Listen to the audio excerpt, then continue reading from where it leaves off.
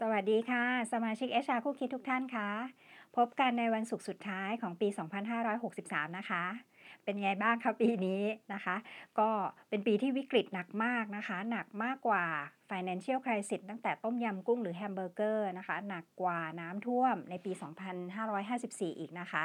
แต่ว่าในวิกฤตนะคะมักจะมีโอกาสในการเรียนรู้อย่างน้อยๆปีนี้วิชากฎหมายแรงงานนะคะก็จะคล่องขึ้นถูกไหมคะ พอเราเจอโควิดและลอกใหม่เนี่ยเราจะจัดการได้ดีขึ้นรับมือได้ดีขึ้นเพราะว่าเรามีประสบการณ์การแก้ปัญหามาตั้งแต่ละลอกแรกแล้วนะคะก็หวังว่าทุกอย่างจะผ่านพ้นไปด้วยดีนะคะวันนี้ยุรีขออนุญาตนะคะเพิ่มเติมข้อมูลอีกสักเล็กน้อยนะคะเพื่อเอาไว้เตรียมรับมือสำหรับปีหน้าด้วยนะคะเผื่อว่าวันแรกของการกลับมาทำงานแล้วบริษัทจะต้องทำยังไงบ้างเพื่อป้องกันการแพร่กระจายของโควิดนะคะก็จะมีด้วยกันสักประมาณ3ประเด็นที่จะคุยกันในวันนี้นะคะประเด็นที่1นะคะช่วงนี้ก่อนที่จะหยุดนะคะบริษัทอะค่ะควรจะออกประกาศหรือบางบริษัทก็ออกประกาศแจ้งไปแล้วนะคะมีการเตือนพนักงานนะคะเรื่องจังหวัดที่มีความสุ่มเสี่ยงการแพร่กระจายนะคะอย่างเมื่อวานทางรัฐบาลก็ประกาศแล้วมี4โซนนะแล้วก็วิธีการป้องกันรักษาตัวเองนะคะใส่หน้ากากล้างมือเว้นระยะห่างไม่ไปในที่ชุมชนที่แออัดนะคะขอความร่วมมือพนักงานนะคะให้หลีกเลี่ยงนะคะแล้วก็มีคำถามเกิดขึ้นว่าเอ๊ะถ้าในประกาศนะคะเราเขียนไปเลยได้ไหมว่าห้ามไปจังหวัดเหล่านี้ห้ามเดินทางเหล่านี้ห้ามไปอยู่ในแหล่งชุมชนหากบริษัททราบนะคะแล้วมีผลกับการควบคุมการแพร่กระจายบริษัทจะลงโทษหรือบริษัทจะสั่งหยุดงานกักตัว14 วันโดยไม่จ่ายค่าจ้างคำสั่งแบบนี้ค่ะหรือประกาศแบบนี้ที่มีคำสั่งห้ามและมีบทลงโทษนะคะทำได้ไหมนะคะในส่วนของบริษัทนะคะคำตอบก็คือว่าเราสามารถเขียนได้นะคะจริงๆเราสามารถเขียนได้เราใช้เป็นข้อบังคับได้นะคะเพราะว่านายจ้างค่ะต้องประกาศคำสั่งเพื่อป้องกันความเสียหายที่จะเกิดขึ้นแก่งานและเพื่อนร่วมงานคนอื่นๆด้วยนะคะมันเป็นการประกาศคำสั่งโดยชอบด้วยกฎหมายของบริษัทของนายจ้างนะคะก็คือมันสามารถทำได้นั่นแหละแต่ว่าในมุมมองของ HR ค่ะการเขียนลักษณะที่เป็นห้ามและมีบทลงโทษหรือห้ามไม่ให้ไปแบบนี้ไม่ให้ทำแบบนี้หากพบเห็นหรือกระทำจะมีการลงโทษอย่างนี้นะคะมันจะเป็นลักษณะของเนกาทีฟนิดนึงนะคะในช่วงเวลาที่เราต้องการความร่วมมือนะคะอย่างตอนนี้มันเซนซิทีฟนิดนึงเพราะว่ามันเป็นเรื่องของการระบาดของโรคนะคะถ้าเราเขียนให้สละสลวยมากขึ้นนะคะให้มันเป็นประโยชน์ร่วมนะคะเป็นการขอความร่วมมือนะคะมันจะได้ความร่วมมือกลับมามากกว่านะคะถ้าเราไปเขียนในลักษณะของประกาศห้ามและมีบทลงโทษอะไรหลายๆอย่างแบบเนี้ยมันจะเจอว่าพนักงานเขาจะไม่บอกความจริงเรานะคะเพราะว่าถ้าบอกไปเดี๋ยวโดนลงโทษถูกไหมคะเขาก็จะไม่ค่อยอยากจะพูดความจริงเพราะฉะนั้นมันก็จะเป็นเนกาทีฟนิดนึงแต่ถ้าเราพูดว่าขอความร่วมมือนะคะแล้วก็ชี้ให้เขาเห็นประโยชน์ความสำคัญนะคะว่ามันเป็นประโยชน์ร่วมกันของทั้งตัวพนักงานเองตัวเพื่อนร่วมงานและตัวบริษัทเองอะค่ะเขาจะให้ข้อมูลที่เป็นจริงมากกว่านะคะว่าเอ๊ะเขาไปไหนมาไปจังหวัดอะไรมาบ้างอะไรเงี้ยเขาอยู่ในกลุ่มเสี่ยงไหมหรืออะไรไหมเพราะว่าทุกคนก็กลัวหมดแล้วค่ะทุกคนก็กลัวติดโควิดหมดแล้วค่ะแต่ว่าบางทีกลัวโควิดด้วยกลัวบริษัทลงโทษด้วยกลัวไม่ได้ค่าจ้างด้วยอะไรเงี้ยบางทีมันก็จะหลายๆกลัวนะถูกไหมคะเพราะนั้นบางทีก็ต้องให้พนักงานอุ่นใจด้วยส่วนหนึ่งว่าถ้าการที่ให้ข้อมูลที่เป็นจริงแล้วเราจะได้ช่วยกันนะคะปกป้องรักษาดูแลทั้งตัวพนักงานและตัวบริษัทได้ด้วยนะคะตัวนี้ก็ฝากไว้เพราะว่าในมุมของกฎหมายเองก็คือทำได้แต่ว่าในมุมของ HR มันก็ต้องมีซอฟต์ไซด์ด้วยที่จะต้องชี้แจงพนักงานขอความร่วมมือพนักงานนะคะประเด็นที่2กลับมาทำงานวันแรกนะคะบริษัทมีเช็คลิสต์มีแบบฟอร์มมี Google Form มีเขียนอะไรทุกอย่างไว้เลยว่าหยุดไปกี่วันไปจังหวัดไหนมาบ้างไปทำอะไรมาบ้างไปในที่มีผู้คนแออัดหรือเปล่านะคะขอให้ข้อมูลโดยละเอียดกับบริษัทคำถามคือมันเป็นการละเมิดสิทธิ์หรือไปละลาบละลุ้งเรื่องส่วนตัวของพนักงานมากจนเกินไปไหมนะคะคำตอบคือด้วยสภาพการระบาดของโควิดในช่วงแบบนี้ค่ะเพื่อประโยชน์ในการติดตามป้องกันเฝ้าระวังอะไรก็แล้วแต่นะคะของตัวพนักงานและตัวเพื่อนร่วมงานและตัวบริษัทเองนะคะบริษัทขอความร่วมมือให้ช่วยให้ข้อมูลเหล่านี้กับบริษัทนะคะ โดยโดยปกติแล้ว 80-90% น่ะค่ะพนักงานส่วนใหญ่ก็จะให้ข้อมูลแหละค่ะส่วนใหญ่ก็คงไม่อยากจะปกปิดอะไรเพราะว่ามันก็ไม่ได้ sensitive data อะไรมากมายนะคะก็สามารถทำได้นะคะเพียงแต่ว่าเราต้องชี้แจงพนักงานนิดนึงว่าข้อมูลเหล่านี้เราไม่ได้อยากจะละลาบละล้วงแต่ว่าเราจำเป็นที่จะต้องรู้เผื่อมันเกิดประกาศมาว่าตรงไหนมีเหตุอะไรเกิดขึ้นอย่างเงี้ยค่ะเราจะได้ตามได้ถูกว่าตรงไหนคนไหนเป็นกลุ่มเสี่ยงจะได้ช่วยเหลือกันได้ถูกนะคะ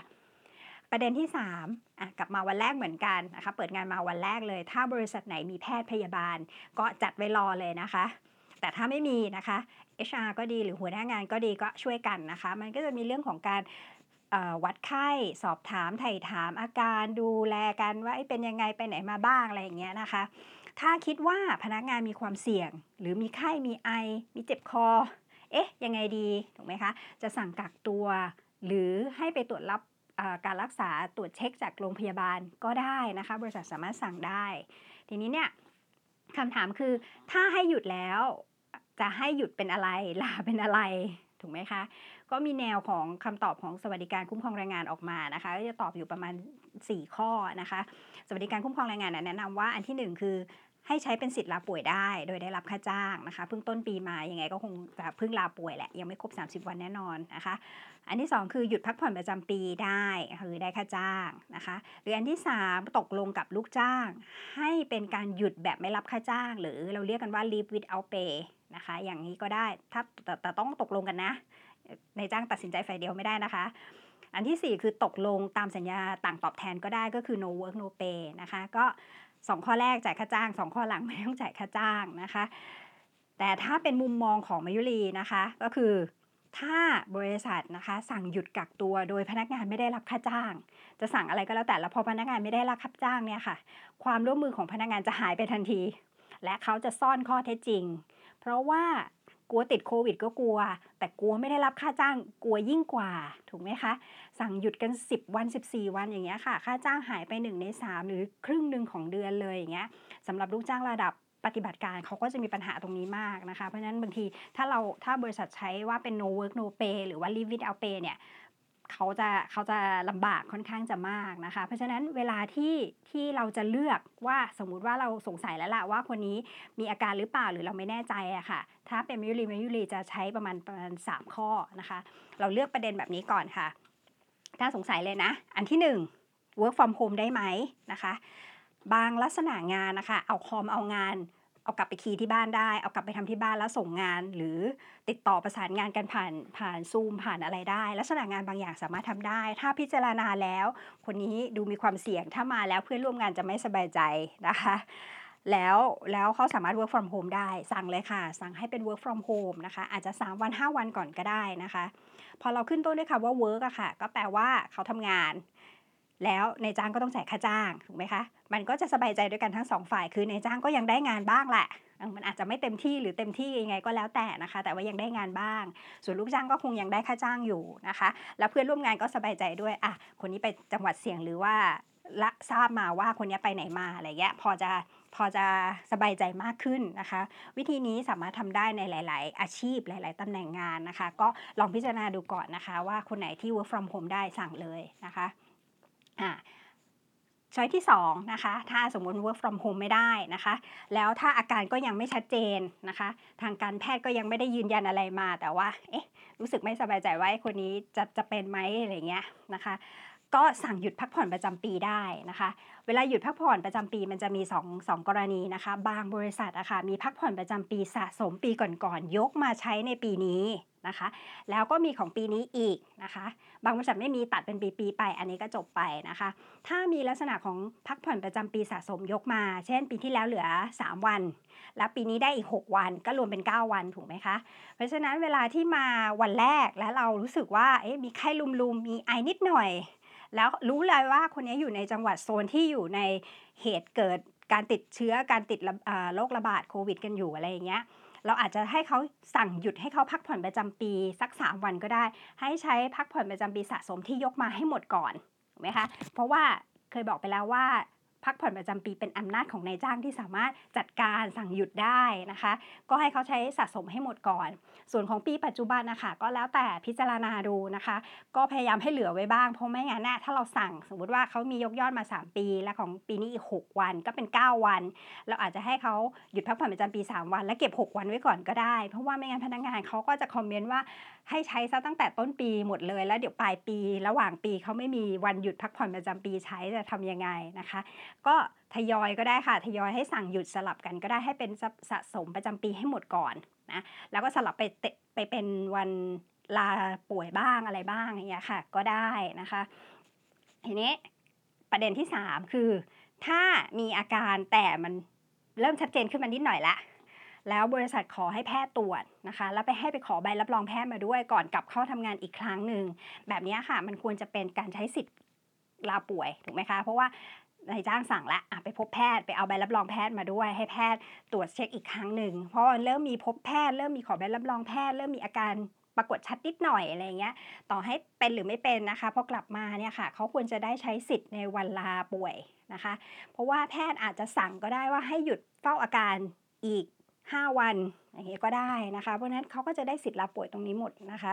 ต้นปีมาสิทธิ์ลาป่วยก็น่าจะยังมีเต็มอยู่เพราะว่าส่วนใหญ่ก็จะตัดกันปีต่อปีถูกไหมคะมกราชนธันวานะคะก็ลาป่วยได้เท่าที่ป่วยจริงนะคะปีนึงจ่ายค่าจ้าง30วันทำงานนะคะการเฝ้าระวังโรคโควิดถึงจะยังไม่ป่วยหรือตรวจไม่พบนะคะแต่ว่าสงสัยว่าจะป่วยหรือมีแนวโน้มว่ามีโอกาสว่าอะไรเงี้ยค่ะสามารถใช้สิทธิ์ลาป่วยได้นะคะคำถามมาจากฝั่งนายจ้างค่ะคือเปิดงานมาวันแรกคืองานก็เยอะอยู่เนาะมาถึงพนักงานก็แบบไม่พร้อมบางทีก็จะมีไข้มีไอหรือว่าไปในจุดที่สุ่มเสี่ยงนายจ้างก็กลัวว่าจะมาติดโควิดและกลัวว่าจะระบาดในออฟฟิศแต่นายจ้างก็ไม่อยากให้ใช้สิทธิ์ในการที่ลาอะไรไปแล้วได้รับค่าจ้างหรือหยุดไปเฉยๆแล้วได้รับค่าจ้างนายจ้างรู้สึกไม่แฟร์ว่าทำไมต้องจ่ายด้วยอะไรเงี้ยในเมื่อออกประกาศห้ามตั้งแต่ก่อนหยุดแล้วว่าห้ามไปจังหวัดที่สุ่มเสี่ยงห้ามไปทำเรื่องที่สุ่มเสี่ยงนะต้องบอกนายจ้างแบบนี้ค่ะว่าตอนนี้ priority จริงๆของเราคือเราต้องควบคุมการระบาดของโควิดให้ได้ก่อนเพราะถ้ามันอุบัติขึ้นในบริษัทมีใครสักคนหนึ่งที่สุ่มเสี่ยงเกิดขึ้นนะคะอาจจะถูกทางภาครัฐให้ปิดกิจการ3วันเพื่อทำความสะอาดเลยก็ได้ความเสี่ยงมันจะสูงมากกว่าต้นทุนมันก็จะสูงมากกว่าเพราะว่ามันทำให้เราติดต่อลูกค้าไม่ได้ทำงานไม่ได้นะคะต้องหยุดไป3วันอะไรเงี้ยเพราะฉะนั้นนายจ้างต้องให้ priority เรื่องของการควบคุมการระบาดโควิดไว้ก่อนนะคะแต่ถ้านายจ้างรู้สึกไม่สบายใจว่าลูกน้องคนนี้เดี๋ยวได้หยุดกักตัว14วันก็ไม่ได้ทำงานอะไรให้บริษัทเลยนะคะอย่าให้นายจ้างไปใช้เครื่องมือของการประเมินผลงานนะคะมาจับตัวนี้จะดีกว่านะคะเพราะว่าเวลาที่คนหยุดกับคนมาทำงานเขา deliver ผลงานมันไม่เท่ากันอยู่แล้วถูกไหมคะบางอาชีพอาจจะต้องมาทำงานที่ออฟฟิศแล้วสร้างผลงานเราแท็กได้จากผลงานถูกไหมคะแต่บางคนหยุดงานนะคะหยุดมากกว่ามาทำงานผลงานเขาก็จะต้องน้อยกว่าคนที่มาทำงานถูกไหมคะเราอาจจะเอาตัวนี้ไปเป็นเงื่อนไขในการจัดการเรื่องของ intensive ต่างๆไม่ว่าจะเป็นเบี้ยขยันโบนัสการปรับเงินเดือนขึ้นอย่างนี้ก็ได้นะคะมันจับกันที่ผลงานมันน่าจะดีกว่านะคะส่วนการหยุดของลูกจ้างมันก็เป็นไปตามข้อกฎหมายอยู่แล้วเขามีสิทธิ์ที่จะลาป่วยได้ปีหนึ่ง30วันทำงานนะคะก็จ่ายค่าจ้างไปหรือว่าเขามีพักผ่อนประจำปีที่จะต้องได้อย่างเงี้ยก็จ่ายค่าจ้างไปซึ่งมันเป็นสิทธิตามกฎหมายของเขาอยู่แล้วถูกไหมคะนายจ้างก็ควรจะต้องให้ตรงนี้ไปนะคะก็มีประมาณ3ประเด็นนะคะมันมีทั้งข้อกฎหมายที่ทำได้และสิ่งที่ HR ควรทำนะคะบางทีก็ต้องบาลานซ์กันนะคะพยายามให้ถูกกฎหมายด้วยแล้วก็พยายามอย่าเอากฎหมายมาเป็นตัวจับซะทั้งหมดทุกเรื่องนะคะเพราะว่าตอนนี้มันเป็นเรื่องของการระบาดนะคะเรื่องของการควบคุมโรคเนี้ยมันจำเป็นที่จะต้องขอความร่วมมือระดับสูงจากพนักงานถ้าเขาให้ความร่วมมือในการป้องกันตัวเองหรือว่าดูแลเพื่อนสมาชิกในองค์กรมันก็จะเป็นเรื่องที่ดีนะคะก็หวังว่านะคะปีนี้จะผ่านพ้นไปด้วยดีแล้วทุกคนจะกลับมานะคะในปีหน้าเศรษฐกิจจะค่อยๆดีขึ้นทุกคนจะแคล้วคลาดปลอดภัยจากทุกโรคภัยไข้เจ็บและอันตรายใดๆทั้งปวงนะคะก็เจอกันในปีหน้านะคะวันนี้สวัสดีค่ะ